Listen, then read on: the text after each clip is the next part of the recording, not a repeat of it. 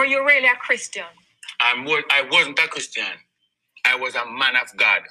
What's the difference? Because Christians have a tendency to be hypocrite in the sight of God.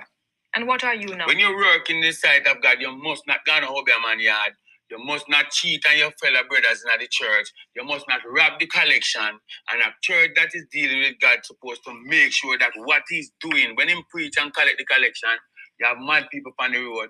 You have sick people who need help. You have school who need help. And the pastor, them a thief the collection at your garden yard. I want the collection to do something beneficiary to the country and to the poorer class people. And until that time, I am not a Christian. I am a man of God. I am far from church, but closer to God. You understand? I'm not going to stay near church and far from God, because some of them in our church are really right. With this latest move, what's now? Are you Desmond Mohammed? No. What? You never hear me come here and say salam alaikum, alaikum salam, you know. So what is it? Hi guys, welcome back to another episode of the Lady Fabulous podcast. I am your host, Lady Fabi. And today's topic, I'm going to jump straight into it, is struggle faith. I want to make it perfectly clear. I gave my life to Christ a long time ago. I am a believer. What did they usually ask you? Are you washed in the blood, water baptized, Jesus on your mind? All of the above. And primarily, I grew up going to church every day. I make this joke that from I knew myself, I remember going to church. And I don't mean like I just went to one church. My parents worked, so I went to Wednesday night was Bible study. Thursday was choir rehearsal. You could not get me to put on a choir robe over that itchy big dress and pantyhose and stockings. I mean, not stockings, and socks. It wasn't happening. So I did not sing in the choir, thankfully. But that didn't mean that I didn't need to be at choir rehearsal. Friday night was youth night, youth events. I was there. Saturday, I kid you not, guys. I promise you, no joke. I was going to, what do they call it? Oh, Jesus. Sabbath churches, Seventh-day Adventist church. And I made it perfectly clear to my parents and the people, I wear uniforms Monday through Friday. You cannot get me to put on another uniform. I'm just here because my parents want me to be in church. And that was Friday. Saturday, I had a break. No, Saturday, I went to church with my neighborhood friend. And Sunday, I went to my church that I actually grew up in. Sunday evening, I went back to church with my friend. And so I have read the Bible from Genesis 1 to the last chapter in Revelation. And I know I kind of joke about it, but in all seriousness, my coming to Christ story was really a very emotional and rough one. And I was going to church, but God had to make himself so plain and clear to me in a way that I knew that nobody else knows about this. Nobody else, haven't told anyone.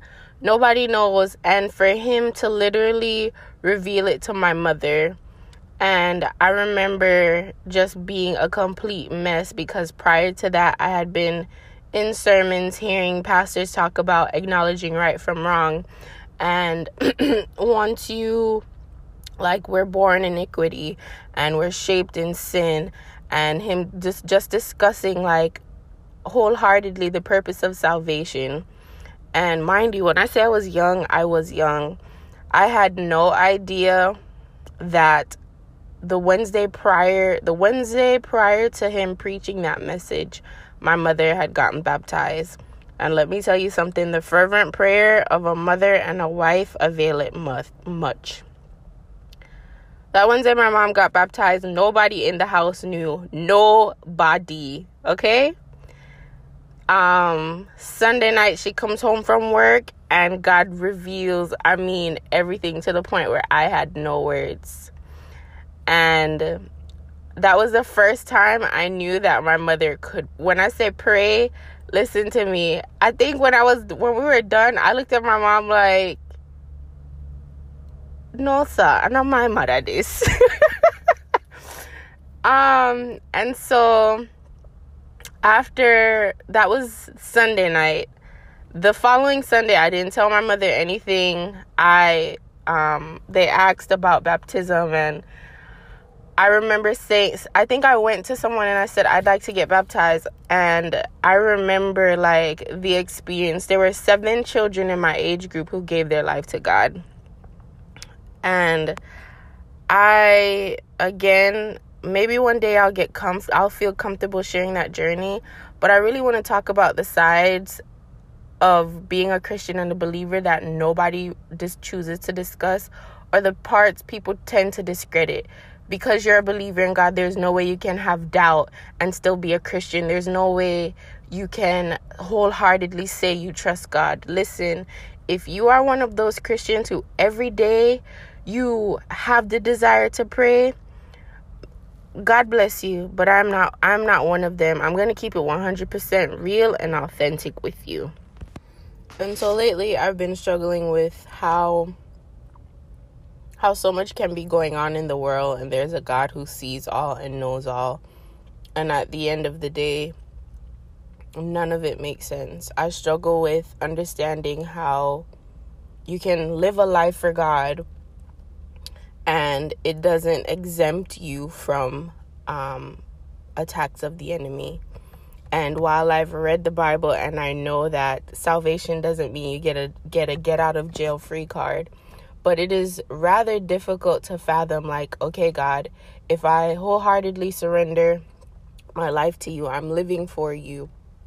All other things are under your command. Like, in you, I move, live, and have my entire being. And it's almost as though the more you serve God, the more your life is under attack.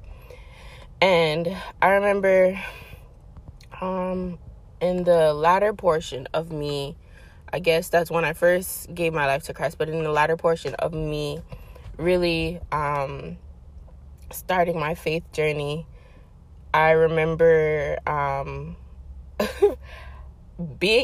to now sing in the choir, having to now serve in ministry. And I remember a minister had said, living a life for God means that you literally are a target. And it doesn't, while it doesn't exempt you from hardships, if you are not dealing with something at any point in life, then check your Christianity.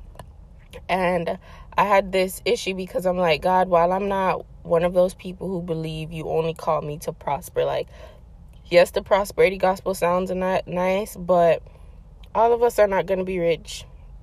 All of us will not, inherit a major amount of money. Like, God gives us what he can trust us with, what will not be a distraction. And I remember really in my latter portion of, I guess, really getting to know God, I saw that the more I served God, the more that I took a stance for God, was the more I was attacked. And it got to a point where I was so angry. I got to a point where I was like, while I'm not expecting any Christian to be perfect, because a saint is just a sinner, like Donnie McClurkin said, who fell down but got up. But I remember, like, our family, first of all, my grandma taught us, don't you ever tell anybody any of your business. Are you kidding me? Like, my grandmother raised us to be private people. And when I say private, listen, somebody could die for me today and I show up at work and I'm not telling a soul. And I remember, like, the Bible says iron sharpens iron, and it is not good for, like, fellowship is a part of salvation. And I remember us really taking our family issues to people we trusted in order to pray for us. And when I tell you that it was so disheartening, because for us, one, to not trust people, and for us to want prayer, and people, the same people who pray for you, let me tell you something, y'all got to be careful. The same people who are praying with you, they will actively sit down at their dining tables and speak against you.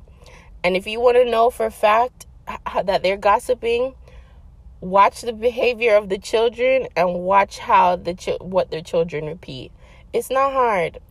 And I remember I was just like a mess. I said, God, like, if this is what it means to be in Christ, if this is what it means that, like, not only you have to deal with outside people, then the body of Christ, there's no, what the things that I'm coming to you in prayer for, people are discussing them as though it's their business. God, where's the accountability? I got to a point where I said, listen, I'm not going to church, I'm not sing pan no choir, I'm not, like, you could not get me to do anything. And I remember my mom, like, getting, when I say annoyed with me, and I said to her, listen, I'm at a point now where if I not God tell me to do it, me not do it. And even if I God tell me to do it, when I tell you that literally he would have to push me out of the belly of the whale like Jonah in order for me to do it, I'm not doing it. And I remember a minister saying to me that you don't realize that your anointing and what God has called you to do has nothing to do with you, but has everything to do for the souls you have to win for the kingdom of God. And I was listening to him and her, and I'm like, I don't have time for it. Because at the same time, we really believe that there's a standard for God. Like, the things we condone in church, to me, makes no sense. And I said to myself, like, church is supposed to be the place where you get correction, where you're enriched, where, yes, people are still going to be people, but at the very least, like, nobody wants to come to church burdened and leave drained. Like, not drained where you're on a high from God, drained of your sorrows. Like, no, drained in the sense where I come here for look at worship and who not true a word. Like, I just got to a point where I said, you know what, it's better that I know God for myself, because not only will pastors lead me astray, but the people of God will make me turn back. And lately I just said, God, how can you be so loving? How can you be so gracious? And there are literally people in this world who are being shot down for the color of their skin. How can you really see all that is going on? And I know the Bible must be fulfilled and all of this, but God, it makes no sense to me how you expect us to really wholeheartedly hold on to faith. And I know people will say you can stand for him and fall for anything. Listen, I always say to God, God, at a very early age, I had faith. When the Bible talks about childlike faith, God, I've seen some things in my life that I would hope never again to face. But God, although I saw them, I thank you that you gave me the faith to continue to believe in you and hold on. But now that I'm older, I'm not going to lie to you. I struggle. I struggle at times to believe that there is a God who really even hears prayers anymore, because this world is so vile and this world is so desolate. And I said, you know, it really blows my mind, because at times we don't talk about it enough in church. We really don't talk about what it means. Like, when you see pastors and people walking away from God, and I always say, God, make it make sense to me. There are people in this life that you have called to pray for people and to stand with them. You have people praying for people, and they're getting answered prayers, and they're still working through their own issues. And I remember saying to myself, I had this idea that, like, in order for God to use you, like, your life always had to align with him. And it was when I finally had my own experience of, in the moments when I really wasn't seeking God as I should. I wasn't praying to him as I should. And in the middle of my doubt and wondering, like, God, this not make no sense. It really not make no sense. I remember God using me mightily to the point where when I was done, all God could say to me is, and you doubt that I am real? And you doubt that I am real? And for the first time, I understood that your anointing has nothing to do with you. Your anointing is what God has placed upon you, and his will must be done. So no matter how much you fight, no matter how much you run, no matter how much you hide, God's assignment will be completed. And it doesn't matter how he gets it done, where he gets it done. Delayed obedience is still disobedience, but trust and believe. God's will always be fulfilled. I remember in my anger with God, or during my period of doubt, I remember, like, I just said, I'm not, like, I refuse. God, I'm not going to no church service. I'm not going to no Bible study. I'm not doing anything. And I'm talking about, like, recent years. And I had just become so frustrated because I had gotten news that 2 of my childhood friends, one was completely strung out on drugs to the point where he doesn't even know himself. And my other childhood best friend, she died in a car accident, and it was tragic because she went through the window, and it was just so much. And it was during a period where I was fasting. I was on a 21-day fast, a Daniel fast. And I mean, when I tell you the amount of tragedy that took place within 3 weeks, mind you, I'm doing the Daniel's fast, and sometimes I struggle with my iron. I caught the flu, like, literally, spiritually, I was in warfare, and physically, I was in warfare. It was a mess. And I remember, like, every day my mom would call me. So, did you go to church? Did you talk to God? I said to her, look here. At this point, like, I wake up, I tell God thanks for life, and I say my grace. And sometimes, I'm not gonna lie to you, if I can remember to tell him thank you at the end of the day for carrying me through, then I tell him thank you. But me and God really not wrapped too tight. And I remember, like, when I tell you the amount of, I mean, it did not stop. For the 21 days I was fasting, all was well. But you see that last day, I had 21 days of pure hell after that. And I remember finally, like, having a moment where my parents couldn't come check on me. Like, nobody was there. And I literally remember laying in bed, and I was sick. I need to take my medicine. I couldn't eat. It was just a mess. And I remember God saying to me, how can you doubt that I am God? That I am the same yesterday, today, and forevermore. When I am the same God that kept you from being strung out on drugs. I'm the same God who kept you from a life of prostitution. I am the same God who kept you all these years. And as much as you don't want to be on the face of this earth, I am the God who keepeth thee. I am the God who sees all and who knows all. I am still the same yesterday and today and forevermore. I want to tell you guys, I was weak, but when God finished with me, I had to crawl out of the bed and literally get on my face before God and prostrate and tell him thank you. Because while emotionally I was struggling, I had not seen how many times God had kept me, how many times God had provided for me. Even in the midst of my Daniel fast, how the enemy attacked me. And it is God's grace and mercy that kept me from being behind bars, you name it. And I'm going to be honest with you. After I begged God for forgiveness, I still wasn't going to church. And then finally one Sunday, I just said, you know what, like, I can't continue like this. And I got up and I got dressed for church. And I went to a church where I was like, okay, God, nobody don't know me in here. Like, it won't be an issue. I'm just coming. I really need a word, God. I'm going to come and head out. I sat in the back row. When I tell you the very back row, I think I sat in the row before the ushers. And, I don't want to say I was uncomfortable.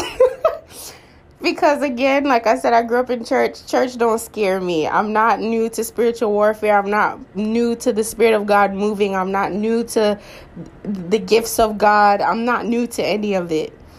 And I was sitting in the back of the church and I was quite comfortable. And they had an altar call for people who were currently, literally the altar call, I knew God had set it up. And when I tell you, I sat in the back of the church and I would not move. I would not move. And listen, people came and went up and the pastor literally said, there's somebody still sitting in here and I am begging you, please, because the Holy Spirit will not let me go. But whatever assignment you are called to do, please do it. And when I tell you, I still would not move because I said, listen, God, me just come here, forget a little word. I'm going back on my yard. Me not in this. And the woman came. Mind you, the woman had not seen me throughout the whole entire service. The woman was in front of the church. She came to me and she literally said to me, my goodness, whatever God tells you to do, young lady, you need to do it. You have a mandate on your life and you cannot outrun God. You can't hide from God. And until you get to the point where you completely begin to operate in the authority that God has given you, you will not find rest. You will not find rest. She said, whatever in life God tells you to do, I am telling you to do it. She said to me, you are no stranger to the body of Christ. You are no stranger. And so wherever you're coming from, whatever God told you to do, young lady, I'm going to tell you, do it and do it to the best of your ability. And again, here goes another experience because I said to myself, God, you telling all of these people about my assignment and people pouring into me and people telling me, but God, if you personally do not open up the thunderclouds of heaven and literally shake my very foundation and tell me for yourself, God, me not do it because I don't want to move in flesh. I remember going to a Bible study and somebody said to me, Fabiola, you remind me of such and such. And I said to her, no. We're not doing that. And another young lady said to me, it seems as though she's heard that before. And another girl laid her hands on me and said, Fabiola, we just going to keep praying for you because at some point you won't have any choice but to submit to God's authority in your life. And honestly, I'm going to tell you, I have this perception in my mind that when the time is right and God will make this work and I don't like God, I want you to get the glory.